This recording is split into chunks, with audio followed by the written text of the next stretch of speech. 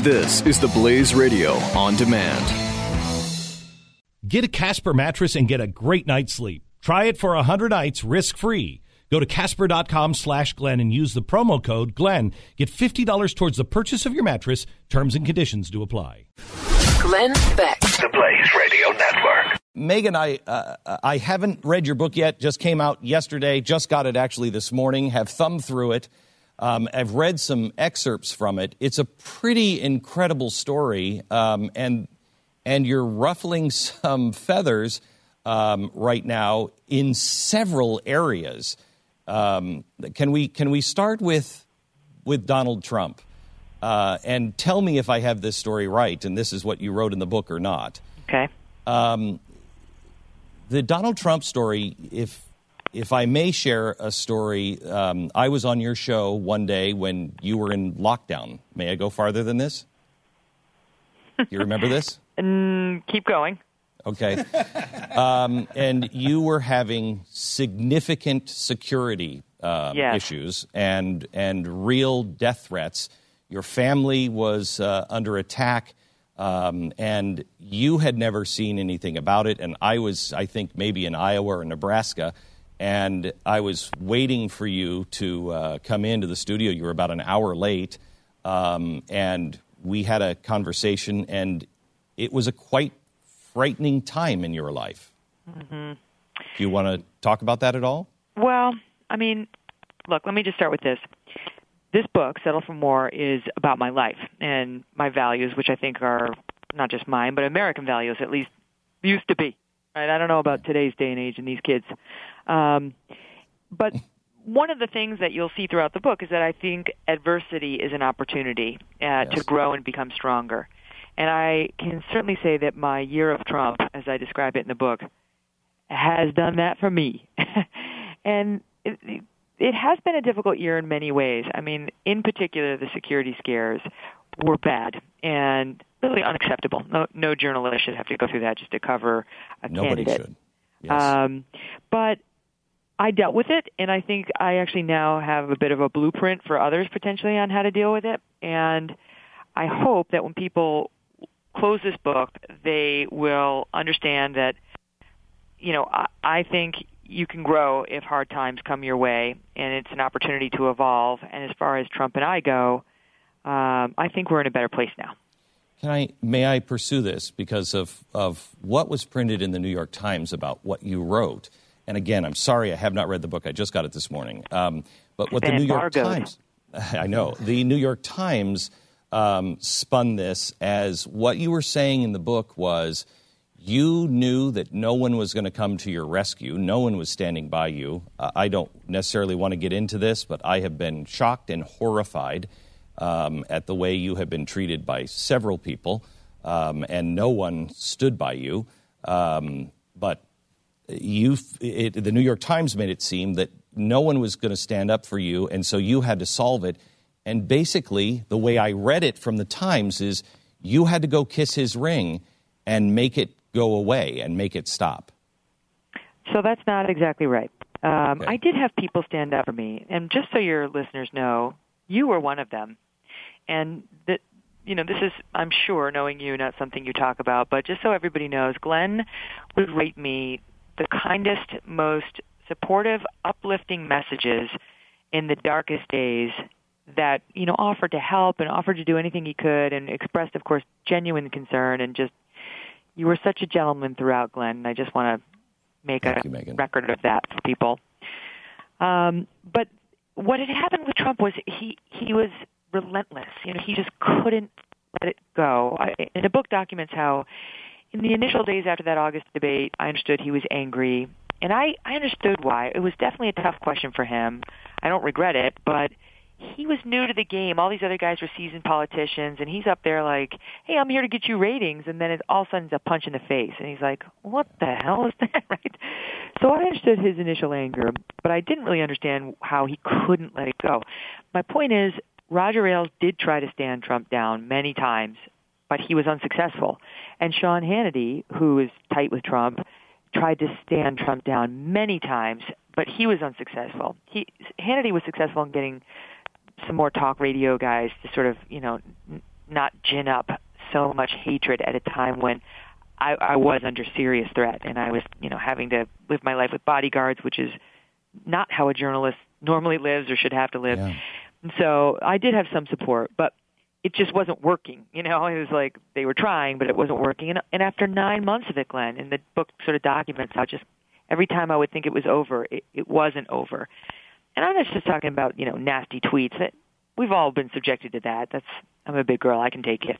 It was the torrent of nastiness that those would unleash in my life, and of threats. I mean, real security threats, and people coming to my home and on my doorstep threatening and screaming obscenities at me on the street in front of my children, and not being able to go anywhere without an armed guard, including Disney World. I mean, it was just like, what the hell is going on here because of a debate question?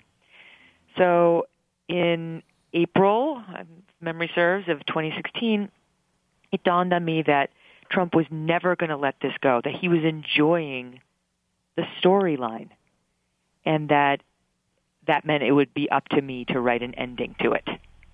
And I knew if I could get in front of him, he would stop. And there was no apology. I mean, he wanted an apology from me for my debate question. That wasn't happening. I didn't want an apology from him, but we had already had a good relationship, so I knew if I could get in there and sit down with him and just talk, we would be okay and he would stop. And that's what happened. There is a theme that is going on in the country today, and it's whether or not, we for years have been told to stop bullying, and what that has meant in the past is, no kids, you cannot play dodgeball anymore because you might get hit in the face. There's a difference between the bullying that has been that the left has been saying has happened and real bullying. And you have seen your share of it, as the bullying that was happening with Donald Trump, the bullying that was happening with Roger Ailes, and it seems as though the country doesn't necessarily care all that much on either side. Is that right? Is that how you're feeling? Well, first of all, I know that you have experienced this yourself, because there's just something about the way some of Trump's supporters march to the beat of his drum that whenever he sends out a negative message about somebody, it really does wreak havoc in that person's life. And I haven't seen a lot of people talk about it. Eric Erickson has written about it. He got some just terrible death threats to his family. Yeah. And I know you've been subjected to some of that, too, just for being a Trump critic, which is, it's America. We have dissenting points of view. We as journalists are supposed to be skeptical in our coverage. But yes, I do draw a distinction, though, between bullying, which my book, Settle for More, talks all about. I have had real experience with. I had a brutal 7th grade year in which my group of friends all turned against me, and I was in tears for much of the year and very, very alone with no friends. And it was hard. This is 1983 when you didn't have helicopter parents intervening at every turn. But it does teach you a thing or two. Why did they turn against you at 7? Who the hell knows? Why was that an important story to tell? Well, first of all, who knows, right? These are 12-year-old girls who are just, those can be the meanest zombies you ever.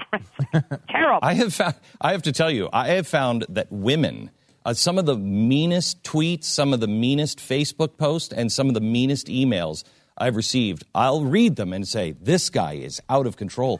And it will be signed by a woman. I mean, women are nasty at times. Yeah, we can give as good as we get. And, it all begins in the 7th grade, Glenn. That is, you can learn a lot about life in the 7th grade. And, in the book I tell this story about, just to take a step back on the bullying, but in the book I tell this story about how it culminated in, because I used to be popular, and then suddenly one day this group, they just turned on me and I had no friends. And they would, flick the spitballs at me and try to trip me in the hall. I used to be overweight. I used to have bad skin. They would make fun of every vulnerability. Wow. And then one night I was at home. It was a Saturday night. Must be fun going. The most popular girl was having a big party. And I was home alone with my parents, and my phone rang. I said, hello, and she said, it's me. She said, do you know where all the people are from my party? And I said, no.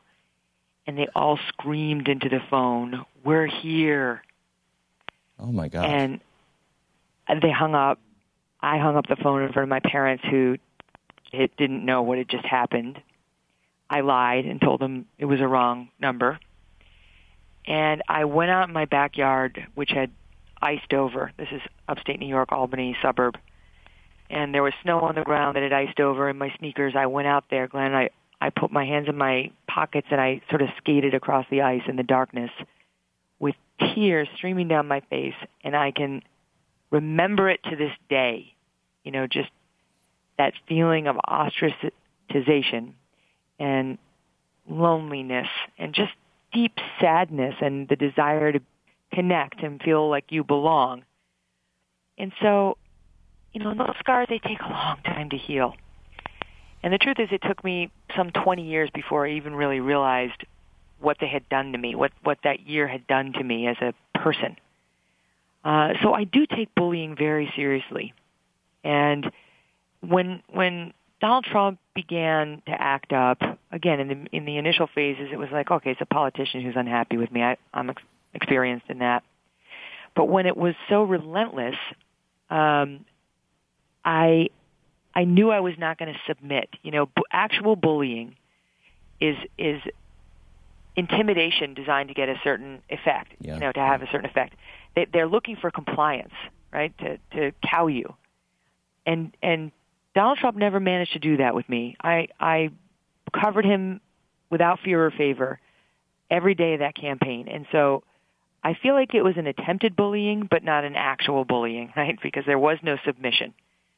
But I will say this, when I came out of the bullying and over the years and thinking about it, I did realize that in dealing with a bully in general, the best course is to send the bully a message that he's nothing to you, right? That there's the good me when you raise a child, the bad me. If you don't pay positive attention to your child, he'll act out badly. And if you don't pay attention to that, the worst thing that you could do to a child is send them the not me message.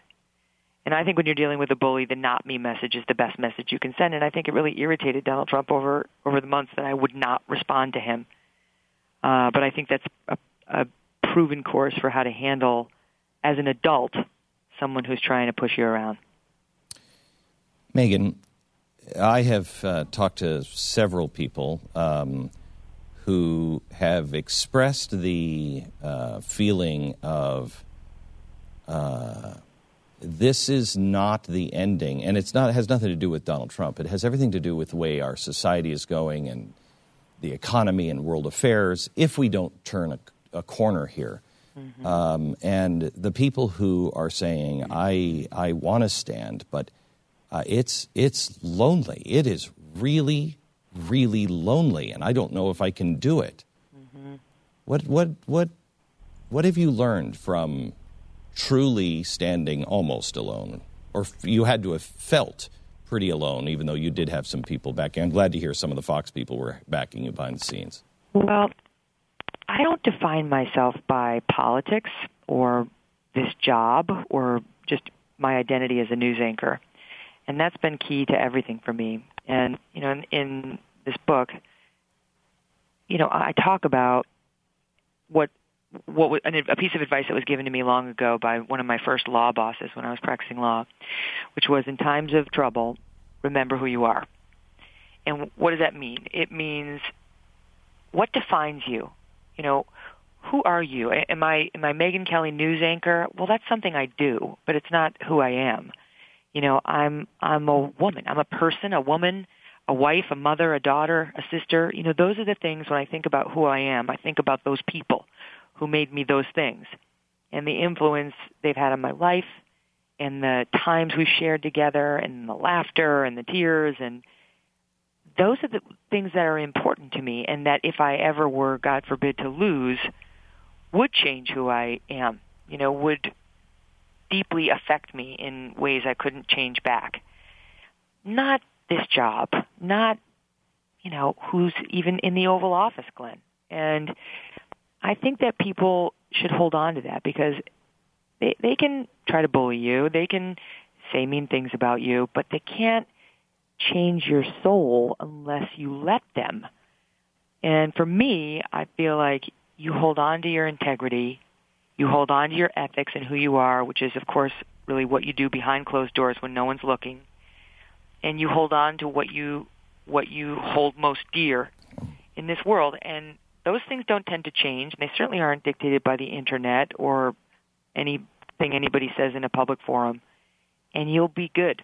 Just keep redirecting yourself to that stuff, remembering who you are, and you'll be good. The name of the book is Settle for More by Megyn Kelly. It is out today. Megyn, I'd like to read the book, and then when things slow down for you, I would like to have you back and talk a little more, because I think you are one of the more fascinating people in the media today, and somebody who actually really tries to be fair and to get it right, and I appreciate that. Thanks, Megyn, Glenn. Thank you. We'll talk to you again. Settle for More is the name of the book by Megyn Kelly. Glenn Beck. The Blaze Radio Network. The key to having a great day starts with having a great night's sleep, and I know because I have a Casper mattress. The Casper mattress was invented with 2 high-tech foams that give you all of the support that you need and guarantee that you get the best night's sleep ever. Time magazine named Casper mattress one of the best inventions of 2015. Casper ships for free in a box so small you won't believe it holds the actual mattress, making it simple to get from your front door to your bedroom. And you try it for 100 nights risk-free. They'll come and pick it up if you don't love it as much as I love mine, and they'll refund every single dime. Once you try it, you're never going to want to sleep on anything else. Having a great day by having a great night's sleep. Casper.com/Glenn. Use the promo code Glenn. $50 off the purchase of your mattress at Casper.com/Glenn. The promo code is Glenn. Don't forget, $50 off the purchase of your mattress. Casper.com/Glenn. Terms and conditions do apply.